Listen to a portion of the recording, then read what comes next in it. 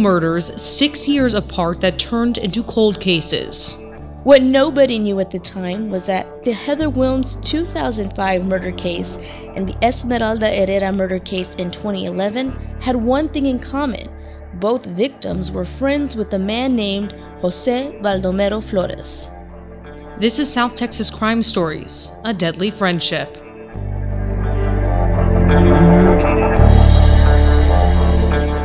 Heather Ann Wilms was enjoying life. She graduated from high school in 2001 and had attended college at San Antonio College and Texas Lutheran University. She had 5 siblings and was well admired by many friends, including a friend named Jose Baldomero Flores, who she and her family called Joe. Heather and Jose met at O'Connor High School and had been friends since. Oftentimes, she would invite him over to her family's house for dinner and to hang out. On February 21st, 2005, Heather was supposed to work, but didn't show up. Her friends and family tried calling her, but no answer. It wasn't long that Heather was found. A tragic day her stepmother, Mary Ann Wilms, spoke about in court. Her friends were looking for her because she didn't show up to work or to meet them afterwards, and they called us worried. Her dad was there with her friends. When they found her, he called and said, "It's bad. Heather's dead." Heather had been found in the bedroom of her Leon Valley apartment. She'd been raped and strangled. Everyone who knew her was shocked of her murder. Who would do something like this to her? Police began their investigation and questioned everyone, but no arrests were made, and eventually the case went cold. 6 years later, on March 2nd, 2011, San Antonio firefighters responded to an apartment fire, but inside they found the body of a woman. That woman was 30-year-old Esmeralda Herrera. She had been tied up, raped, beaten, and strangled. The fire intentionally set to destroy evidence, but not all the evidence was destroyed. According to an affidavit, DNA was left on a beer can in the kitchen, along with hairs and fibers and a bloody shoe print. Police soon found out that throughout the day, Esmeralda had been talking on and off with one person, a friend named Jose Baldomero Flores. Another friend of Esmeralda's later told police that she had known Jose for about a year, and the day before she was killed, she had told that friend that Jose would be coming over to visit. Police now had a potential suspect in Esmeralda's murder, and 6 weeks later, Jose was charged. But he didn't stay in jail long and was actually released just a month later, the district attorney's office saying they needed more concrete evidence to indict him. The waiting game began, and it would be 5 years before an arrest was made, but this time, with the help of the Texas Rangers, Flores was arrested and charged not just with Esmeralda's murder, but with the murder of Heather Wilms. 2 families now bonded over the crimes of one individual both their daughters knew and called a friend. But they would have to wait again, this time for justice to be served, and that came in the summer of 2022.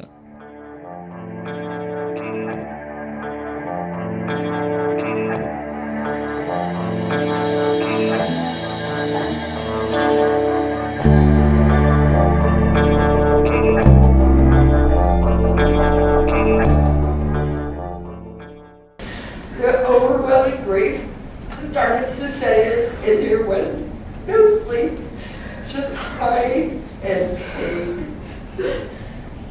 We planned Heather's funeral, which no parent should ever have to plan their child's funeral. It is devastating. Every fiber of my being wants you to suffer and live in fear, just as my Heather did, just as Esmeralda did. So that was the stepmother and mother of Heather Wilms. They spoke in court in July after Jose Flores was sentenced. Seeing that and hearing that grief was so overwhelming. Well, especially to know that, like, your daughter's friend is the one who did this to her, that's got to be just another stab in the back. Yeah, I mean, you can tell that they were just so angry and hurt. It was more like I felt like you said, that they were stabbed in the back. Like, okay, yes, their daughters their daughter was killed in a horrible way, but then to find out later it was somebody she trusted, and she knew that's got to be even harder for the families. Especially, we had mentioned he came over to their house for dinners and to hang out with their family. This is someone that they knew too, that they welcomed into their secure inner circle. And he did this to their daughter, his friend. It doesn't make any sense. So I want to go a little bit over more of the details on how they were able to finally charge, because he was arrested, he was detained, he was actually questioned after Heather was murdered in 2005 because he was a friend of hers, but there was nothing that came of that questioning, I'm assuming, because they didn't even arrest him then. But we later find out there was DNA in this case. There was DNA on the beer can. There was also DNA found on their bodies, on both of their bodies. And that's how they were able to link these two cases and ultimately tie it back to Jose Flores. That just goes to show. So last season when we talked to Detective Duke with SAPD, you don't get away with everything every time. You're going to mess up, and law enforcement is going to find you. Whoever you are, no matter how long it takes, they're going to find you. You're not going to get away with it. Yeah, and this was 2005, and then again in 2011. So I found it really interesting, that in itself, that time frame. One murder then, one murder later. So we spoke with forensic psychologist Dr. John Delatorre, who's joined us here before. We asked him about his overall thoughts about Jose Flores, and it was really interesting, Lee, what he had to say. When I first learned about this case was that this was someone who I think believed himself to be involved in relationships with these two women that perhaps wasn't in reality. And because it wasn't real, because it wasn't an actual relationship that he thought it was in his head, it turned violent and it turned aggressive and ended up leading to the deaths of these two women. Yeah, you never think of it that way, because, he's saying he was trying to probably be more with these women, and they just saw him as just a friend. And that probably didn't lead to what he wanted, which made him become violent. Now, this is just his assessment from, reading the story. He didn't analyze or speak with Flores at any time as part of this case. But that was an interesting theory that he had. Yeah, it's almost like that rejection he felt is maybe what compelled him to do this, because he had that relationship with them. In his mind, though, it was something deeper. Oh, well, you're inviting me over. Oh, well, I get to go over to your house. We talk every day. In his mind, he turned it into something more. And then maybe when they made it clear, it's not anything more than that. We're just friends. That's when one thing leads to another. It's interesting to have his perspective on this. And that's why I mentioned that gap in the time of the murders, because usually when you hear of somebody committing these kind of crimes, there may be other victims. There's such a long period of time. So I also asked if he thought that Flores committed any other crimes, since there was that 6-year gap between the murders. And this is why he believed that there wasn't. I don't think so. I don't think he killed other people in between. I think the reason why that there is such a long gap in between was potentially that he was engaging in behaviors that might be considered stalking, right? I think what he was trying to do was really hyper focus in on one of these two, right? Because I think the first victim he knew back in high school, and then there's like a 6-year gap or something like that between the second victim. So I think after the first victim, he probably spent a lot of time just trying to get to know, trying to get in the good graces of the second victim. It took a little while, right? I don't view him as potentially being one of these guys who knows how to talk to women, knows really how to talk to anybody, can really have a conversation. I wouldn't be surprised if people described him as awkward or weird when interacting with him.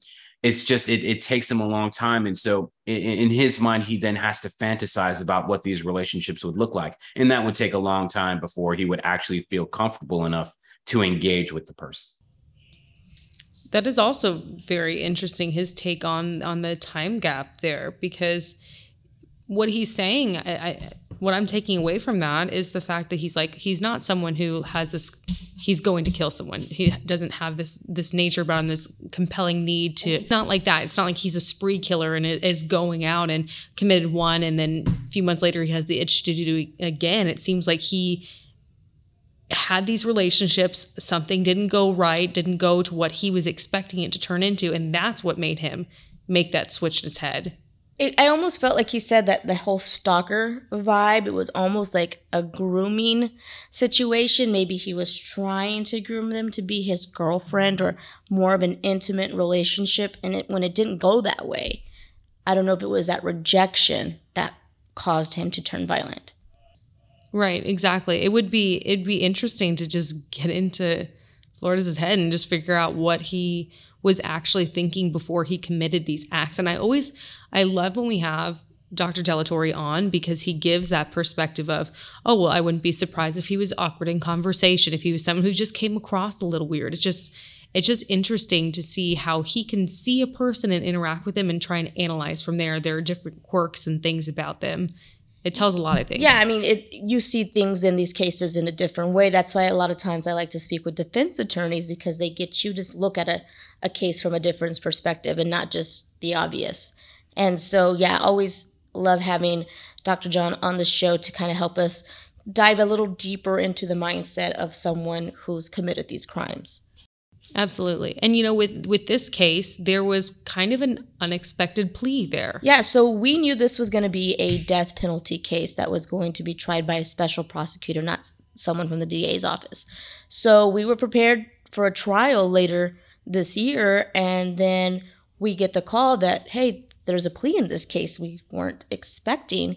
The families are here, so we're going to take the plea and we're going to do sentencing and victim impact statement. So it was kind of like, hurry to the courthouse to make sure we get this. And when I get there, it was packed in the courtroom.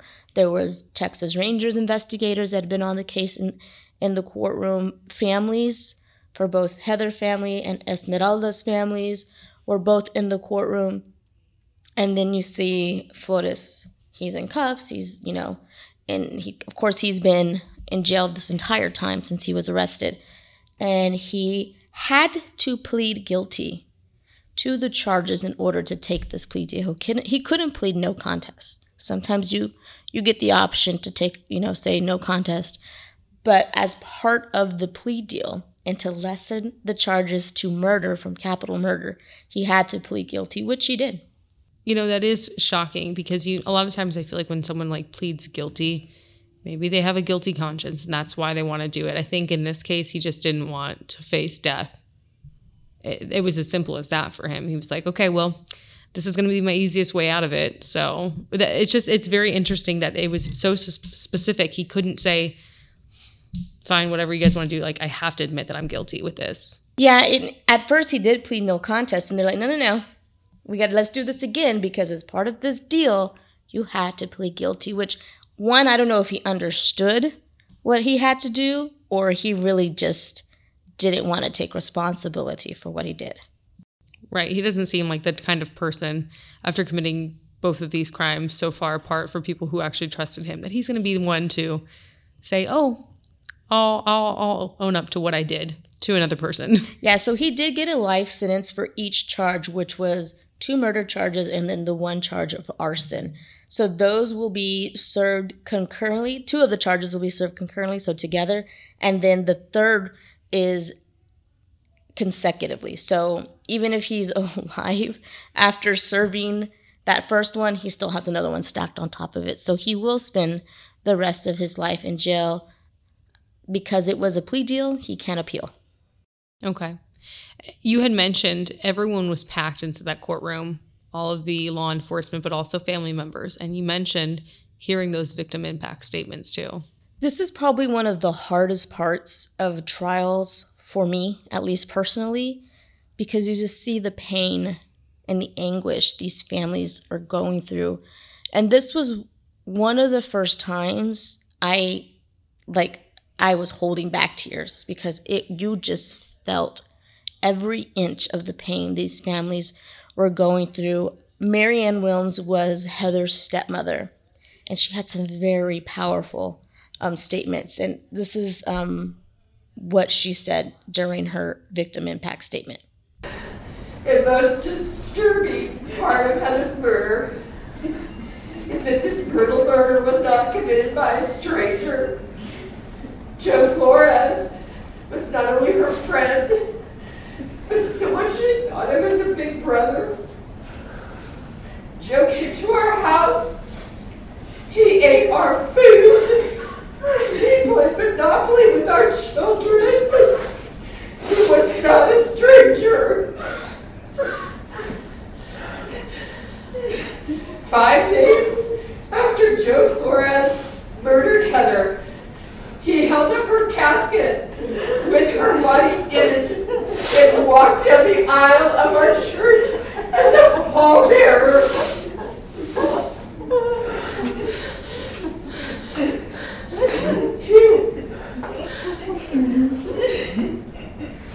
He walked with the casket down the hill to the cemetery where he watched her casket lowered into her grave. Heather watches over all of us every day as our guardian angel. Today is our opportunity to bring her justice. Although we will not carry his casket, all of us, as Heather's community, are watching as Joe Flores pleads guilty to her murder. He will live out his life in prison, and we will carry Heather in our hearts forever. I remember when you mentioned this case initially when we were talking about this season, and when you said that he was one of her pallbearers. I don't know how he could live with himself and look at that family as they're grieving and pretend to grieve with them. Yeah, I had no idea about that detail of the case. I had heard he knew them and that they were possibly friends, but not to that extent where the family asked him to be her pallbearer. Like, he carried her casket. The casket of the woman he had murdered. Brutally murdered. And I just literally, my mouth dropped in court. Like, I was stunned that he could still stand there. And he had no reaction while she was there telling him this. Like, he just stood there. For me, that just shows someone who's extremely detached from what reality actually is. It doesn't make any sense. Yeah, I don't know. I mean, he was mentally competent enough to stand trial, so I know they did the evaluations, but something still has to not be clicking for him just to not have any emotion. Right. If he had any conscience whatsoever, he would have said, no, I can't be her pallbearer. And it would have made up some other, it's going to be too hard for me that day. But he carried her, the woman that he had killed. And then Heather's mother, Donna, also spoke, and here was some of her victim impact statement. Evil took my daughter, my angel, pure evil. Joe, you are the poster child of evil. You deserve nothing less than to suffer for eternity. That fact is the reason I am writing this, knowing you will suffer every day of your life the way I suffer every day of my life. Today I forgive you, as hard as that is to say, and it makes me sick. I take my life back from your evil grip. I give myself, my emotions, my thoughts, I give all of it to God. As I move forward in my life, knowing Heather is alive, healthy, and happy in heaven. For her to say, today I forgive you, that is a strong person. To forgive the person who took your daughter away from you, to say, you're not going to have any further hold on my life like you have since the day you took her away from us. That's I hope he had some reaction to that. No, he still just stood there. And so when you see these victim impact statement, we do have the video of him as well in court, and you'll see him. Like you'll see it on the website when we post this podcast. Nothing, just standing there, and it's just, you get angry, and I can imagine the families getting angry and all over again, having to relive this again in a courtroom setting. Thankfully, it didn't go to trial, because it would have been 2 trials. It would have been Esmeralda's trial first and then Heather's trial. So that's 2 times these families would have had to sit in court for this. So in a way, it was kind of good, because they don't have to relive this in that setting. See the images, because there would have been images. There would have been autopsy report photos to see. But the Herrera family was there as well, and they didn't necessarily stand up there and say something to her person. They had written a letter, and the victim advocate read it to him. And basically, in a nutshell, they just wished him suffering in prison for the rest of his life. Yeah, we were talking about this before we started recording, the life sentence versus the death penalty, and what families want after something like this. And I think it is something that should be taken into account.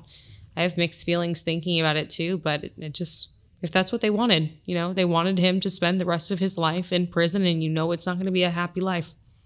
Yeah, and I don't know for sure if this is something that they necessarily wanted, if they did want the death penalty in this case or not, or it was just, let's just kind of just take this plea deal and not have to deal with it. He's not going to be free man. So I don't know specifically what each side of the families wanted, but yeah, they were just like, you know what? Suffer in jail. So where is Jose Flores now? He is now serving that life sentence in Beeville at the Garza West unit. We did reach out to see if he was interested in talking, but I haven't heard back if he's accepted that interview. Of course, if he does, we'll go do that interview, and we could bring you that interview in a later podcast. But as of right now, I haven't heard back, so I'm not sure if he's contemplating it or just didn't respond. Right. I imagine a lot of times those requests kind of go unanswered. I was still very, very surprised when you got that interview on death row too. It's just, I'm surprised when people actually do end up wanting to. Yeah, because more often than not, I get denied requests left and right. The guy from CDJ is probably like, they're just going to tell you no, Erica. But like, just admit yes. But every once and again, you're surprised. Somebody wants to tell their story or don't believe they believe in their heads they're wrongfully accused. But we're always here to listen if they ever want to tell their story. And obviously, we're here if he does later accept that interview. We have one more episode left in season 4 that comes out next week. We hope you join us on Tuesday for South Texas Crime Stories.